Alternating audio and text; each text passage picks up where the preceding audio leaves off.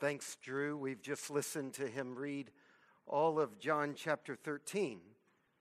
Jesus has come to Jerusalem for his last trip. This is the last time. And this time is different than all of his other trips to Jerusalem. This time, he doesn't head for the temple like he did on his first trip. And he doesn't head for the national asylum like he did on his second trip. This time, he doesn't go to any public place to confront the rulers, the power brokers. He's already done that. This is the turning point in John's gospel. Everything up until now has been Jesus' public ministry.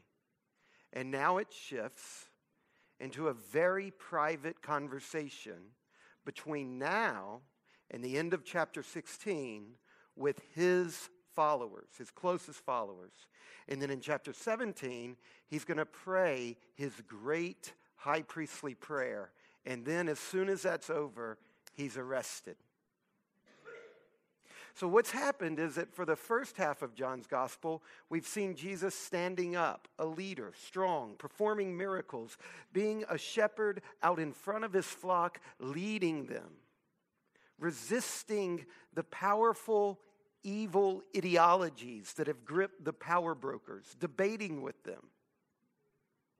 But now he changes. Now he pulls into a private way of behaving. Now he goes to the upper room with his closest followers, and he begins to share with them a secret. He shares with them the secret of what is about to happen. But he doesn't do it with explanation. He does it with a powerful, symbolic action, a parable, a living parable. The foot washing. Many of you, if you've ever been in church before, you're familiar maybe with this passage of Jesus washing his disciples' feet. And many of us, we've looked at that event in the life of Jesus as an example, which he says, it is an example. But there's more going on in the passage than that. What Jesus is doing here is he is showing his disciples an image that's rich with symbol that explains the cross. This is one of the reasons that we always come to this passage on this night. Because tomorrow we go to the cross. The washing of the disciples' feet and then the conversation that provokes, it gives us the lens that Jesus wants us to have when we look at the cross. And we ask, what is the cross about? He wants us to look at it through the lens of the washing of the feet. And that by doing that, we will see the cross the way Jesus saw it. Not the way modern interpreters would maybe see it, not the way other people would see it, but what he's doing is he's giving his followers an advanced framework. And he says to them, you're not going to understand this now. But if you will look at the cross after it happens, after the resurrection, through the lens of what's happening in this upper room this night, then you can begin to see the cross on Jesus' terms. So what I want us to do tonight is I want us to look in the upper room. And I want us to pick out 4 characters and their interactions with Jesus in and around the foot washing and see how this opens up for us a lens on the crucifixion. I want us to do what happened in that room. I want us to head into this weekend looking at the cross, looking at the resurrection through the lens of the upper room and Jesus washing the disciples' feet. So this will prepare us. Let's start with the beloved disciple. John chapter 13, verse 23. One of his disciples, whom Jesus loved, was reclining at table close to Jesus. Now, to see this properly in your mind's eye, it's helpful to know that in this particular culture, at this particular time, slaves ate sitting and standing, and free people ate their meals reclining. That's the way this culture worked. They reclined on couches. And this beloved disciple was apparently reclining right next to Jesus. So you can imagine if your legs are behind you and you're leaning on your left elbow, whoever's close, right next to you, they're right next to you. This beloved disciple, he's reclining right next to Jesus. It says in verse 23, a literal translation, reclining literally on the heart of Jesus. It's the Greek word kolpos, translated heart, but it's commonly used as a euphemism for a woman's womb. For that inner part of a woman that is the source of life and fecundity. In John chapter 1, verse 18, we're told that Jesus is on the kolpos of the Father. And it's translated most often in our English Bibles as he's on the Father's side. It's more than that. It's that Jesus is reclining on the bosom of the Father, on the heart of the Father, that he's in the bosom of the Father, that he's in the womb of the Father. So by saying that the beloved disciple is reclining in the womb of Jesus, the author of this gospel is showing us that the beloved disciple is dwelling in Jesus as Jesus dwells in the Father. And notice how this plays out in a real friendship. In John chapter 13, verse 21, we're told that Jesus was troubled in his spirit. And he gives his disciples this terrible news: one of you will betray me. Now he's referring to Judas. Judas, who was one of Jesus' friends. Judas, who was someone Jesus trusted. Someone whose feet Jesus had just lovingly washed. Not in some perfunctory way, but really wash them, because when you're laying on your left arm at a meal and you look over your shoulder, you're looking at the person's feet next to you. Washing feet was a very important part of having a more pleasant experience at the meal. Not symbolically washing feet, but really washing. Jesus had just done this for Judas. And Judas had already begun the betrayal. Have you ever been betrayed? By a good friend? By a spouse? By a child? By a sibling? By a parent? Is there anything more horrible? It's terrible. I do pastoral counseling. I've been doing this for 20 years with people. Betrayal is the worst thing I ever deal with when I'm dealing with someone. Nothing comes close to the pain of betrayal. It's terrible. It's worse than rejection. It's worse than death. It's when someone uses your secrets, the thoughts you've confided in them, and turns them against you to destroy you. So when Jesus says, one of you is going to betray me, I think that we should imagine that he cannot contain his emotions. Can you imagine? How would your lip quiver as you looked at your family and said, one of you? Can you see his face getting red and splotchy? Do you think his hand was trembling? Are there tears in the corner of his eyes? The disciples are shattered. They're speechless. They don't know what to say. But the beloved disciple who's right next to him, he asked him in a whisper.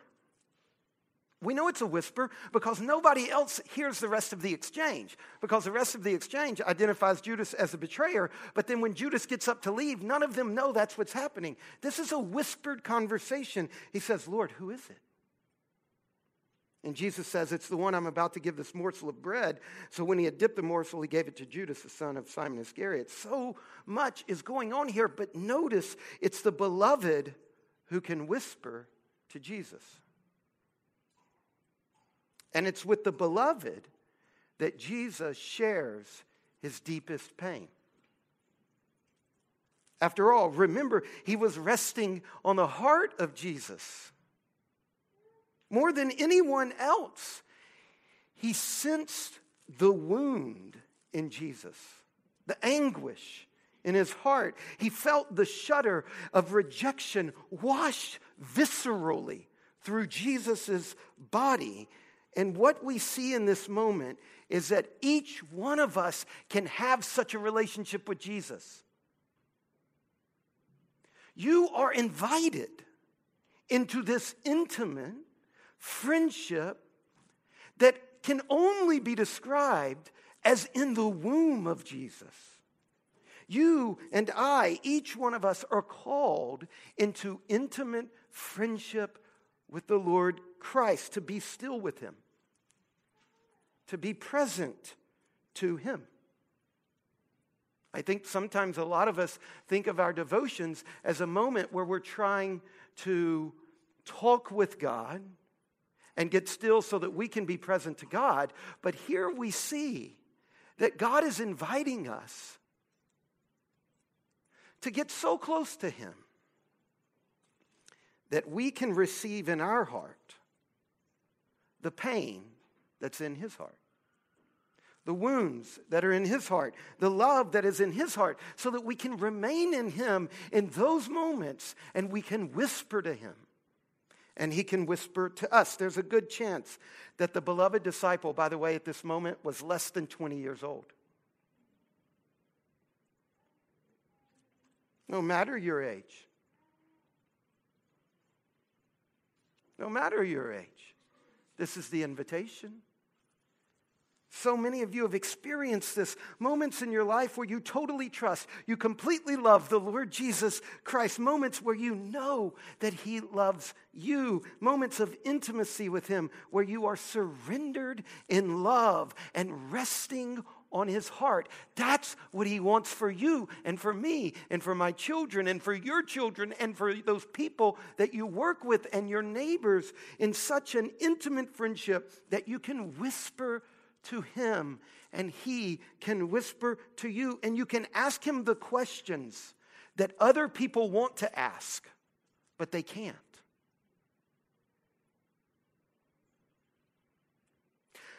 He wants us to look to the cross through the lens of this intimate friendship. That's part of what he's doing at the cross, is he's opening the way for all of us to have this. To no more settle for sitting across the room from Jesus. To no more settle for objective discussions of him. But to move in to the womb of the Lord Jesus.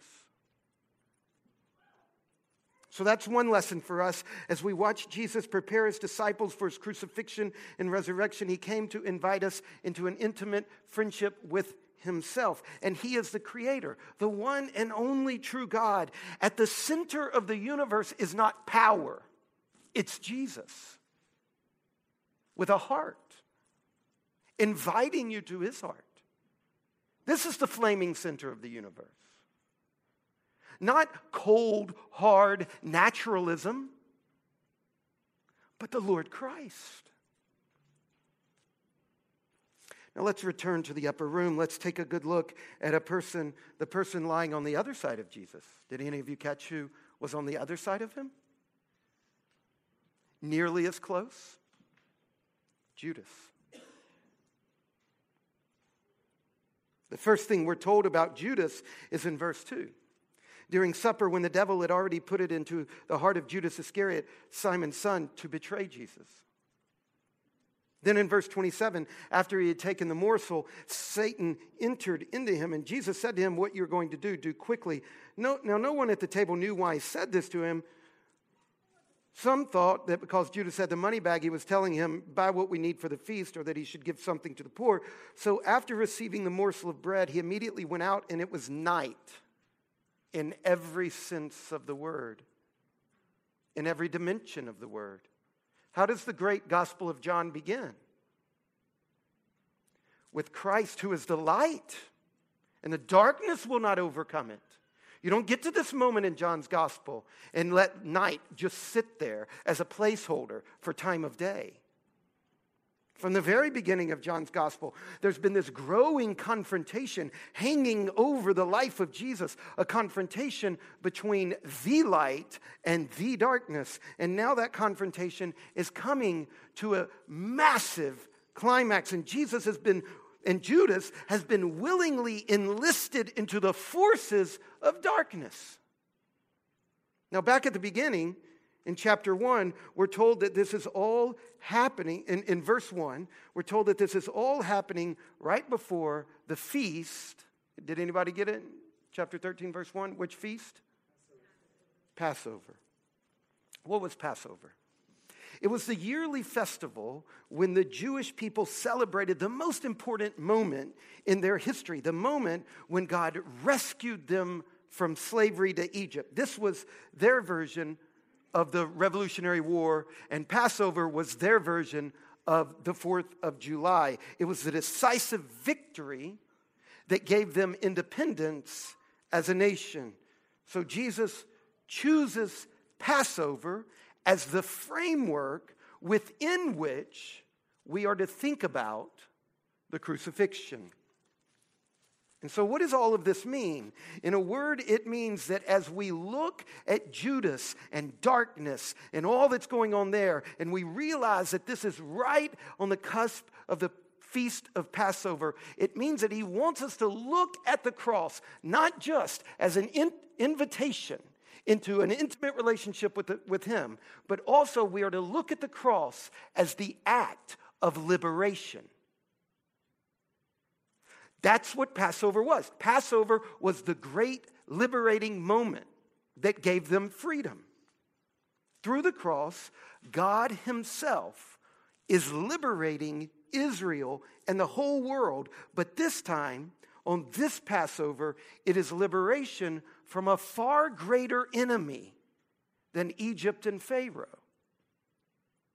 On the cross, Jesus is battling the darkness. He's battling the death. He's battling the evil that is the real enemy behind your enemy. John chapter 12, verse 31, he says, now is the judgment of this world. Now will the ruler of this world be cast out. Now, in our modern, de-supernaturalized view of the world, this is tough for us. And so we've reduced the cross to forgiveness of sin. Because as moderns, we don't really have adequate frameworks for evil. That appears fundamentalistic, lowbrow, unsophisticated. Our society teaches that the fundamental problem of the world is a lack of enlightenment. With all the gifts that the Enlightenment brings, it's a lack of knowledge, a lack of education, a lack of progress, a lack of technology, a lack of choice, a lack of capital. But the evidence it's staring us in the face. Education, technology, capital, progress, choice. As good as all of those things are, as important and beneficial as they are, they cannot account for evil. Death and evil are the real enemy behind the enemy. It's so fascinating. Here in John chapter 13, Jesus is flanked by love and betrayal. Notice how evil creeps in to the cracks at the very moment when love is going to the limit. And that's what our modern world has to come to grips with. That even in our best moments, where capital and education and progress and choice and all of these things do their very best, evil is there. It is in the cracks. And all of that stuff can account for it. It is our smartest wealthiest nations inventing chemical bombs. How can you account for that? How has education helped a nation stop brutalizing? It hasn't. When you are betrayed, no matter how wealthy you are, when you suffer injustice, no matter how educated you are, when you are ravaged by addictions, no matter how well you run your company, when darkness overtakes you or your family or a country or a company, there is an enemy behind the enemy. And just as Israel's God overcame the power of Egypt and even the myth-laden power of the Red Sea, so Jesus' own understanding of his death is that through his death, through his crucifixion, the one and only true God was actually overthrowing the dark powers that are our real enemy. Something happened on the cross. Something happened that has an earth-shattering implication. Something as a result of which the world is now in a different place. That the turning moment in history was not the Enlightenment. We do not divide time into dark ages and modernity based on Kant. Time bent around Christ. Something happened with Christ that was far more profound and real than the scientific revolution. Jesus said in John chapter 12, verse 32, "When I am lifted up from the earth, I will draw all people to myself." Because of the cross, you and I are now free to give our allegiance to the God who made the world. And before the cross, we did not have that freedom. The cross is what gives you and me the freedom to give our allegiance to the Creator, to come to Him, and to discover that He is the living and true God, and to enter into that kind of relationship that the beloved disciple had. And it's in that relationship with Jesus that we can discover not just freedom from, but the real freedom to, the freedom to become genuinely human. The freedom to know the one true God, to become who we were made to be. The cross broke the power and the stranglehold of darkness over this world, and that enables us now to give our allegiance to God. And we didn't have the freedom to do that before that moment. So in the upper room, we see that Jesus wants us, as we turn our attention to the cross, He wants us to be thinking in terms of an invitation into an intimate relationship. And He wants us to be thinking in terms of the powerful atomic bomb giving freedom for us now to look to the God who is the one true Creator. Third picture, it's good old Peter. Such a vivid scene with Peter. He's such a complex character in the Gospels. And here in this passage, in verse 6, Jesus goes to wash his feet. And Peter, he's like, no, Jesus, I should be washing your feet. I should be serving you. That's a beautiful thing, right? Here's Peter saying, I love you. Like, I'm loyal to you. He's not trying to offend Jesus. He just thought that to be a good and generous disciple, he should wash Jesus' feet. But Jesus is quick to answer him in verse 8. If I don't wash you, you have no share with me. And this terrifies Peter. So he overcorrects, right? He reacts in panic. Then don't just wash my feet, wash my hands and my head too. He just doesn't get it. Surely some of us can relate. Those moments in life where 2 or 3 times in a row you stick your foot in your mouth, where you just feel like the awkward person, like you're trying, but you're just in left field. And when we watch Peter in this moment, he's confused by Jesus. He can't figure Jesus out. He's looking at Jesus through the wrong lens. And the lens he's looking at him through distorts Jesus. Now, he doesn't know this. He doesn't know his problem is his angle of perception. Later on in verse 36, this comes up again. Jesus is explaining to the disciples that what he's about to do is something where he's about to go is something place they can't go. He's going to do something they can't do. They can't follow him. And Peter jumps right in and says, Lord, why can't I follow you? I would die for you. And Jesus says, really, Peter? You're going to die for me? Did you forget my teaching on the Good Shepherd? I died for you. No, I'm sorry, Peter. Not only are you not going to die for me, what you're about to do for me is far worse. Peter, you're going to betray me. That darkness that just grabbed a hold of Judas, you're going to dance with it too. You're going to die for me, Peter? You're going to save the Savior? That's what he wants to do. He doesn't yet believe that he needs to be saved. But he does. There's darkness in Peter.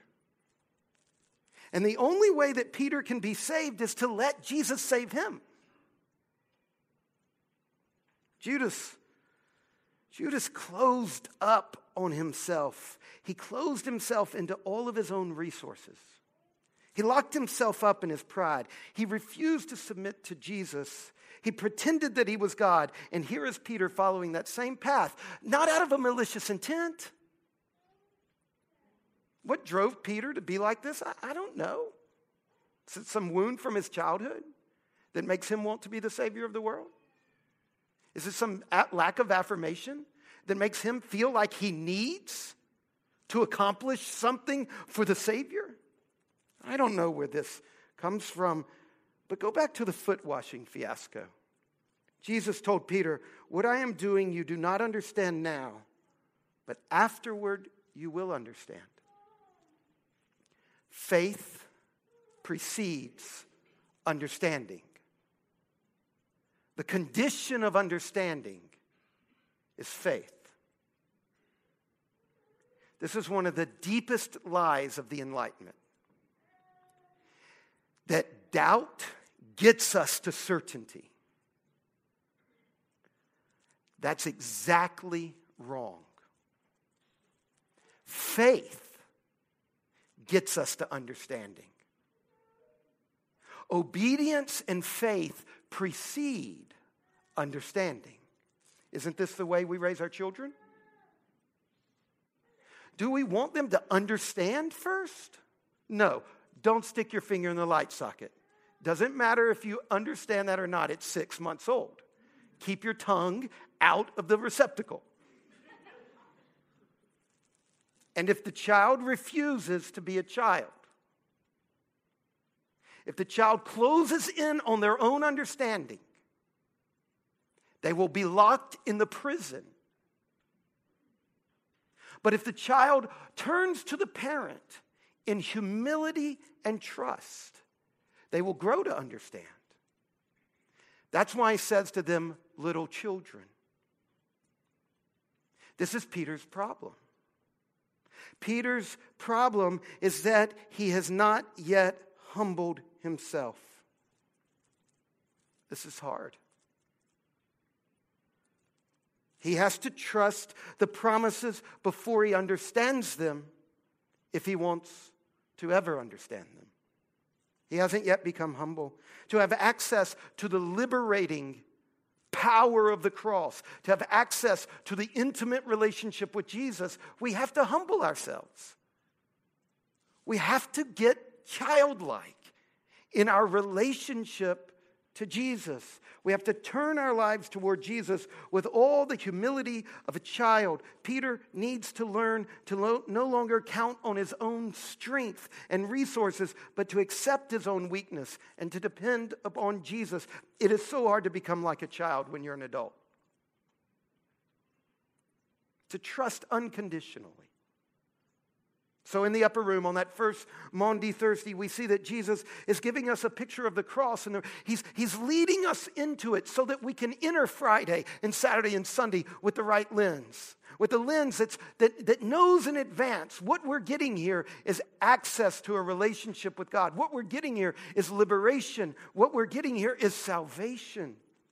And finally, not Peter, not Judas, not the beloved, but let's look at the group as a whole. When we look at all of them, all of these disciples in that upper room, and we watch Jesus washing their feet, we're looking at this living parable.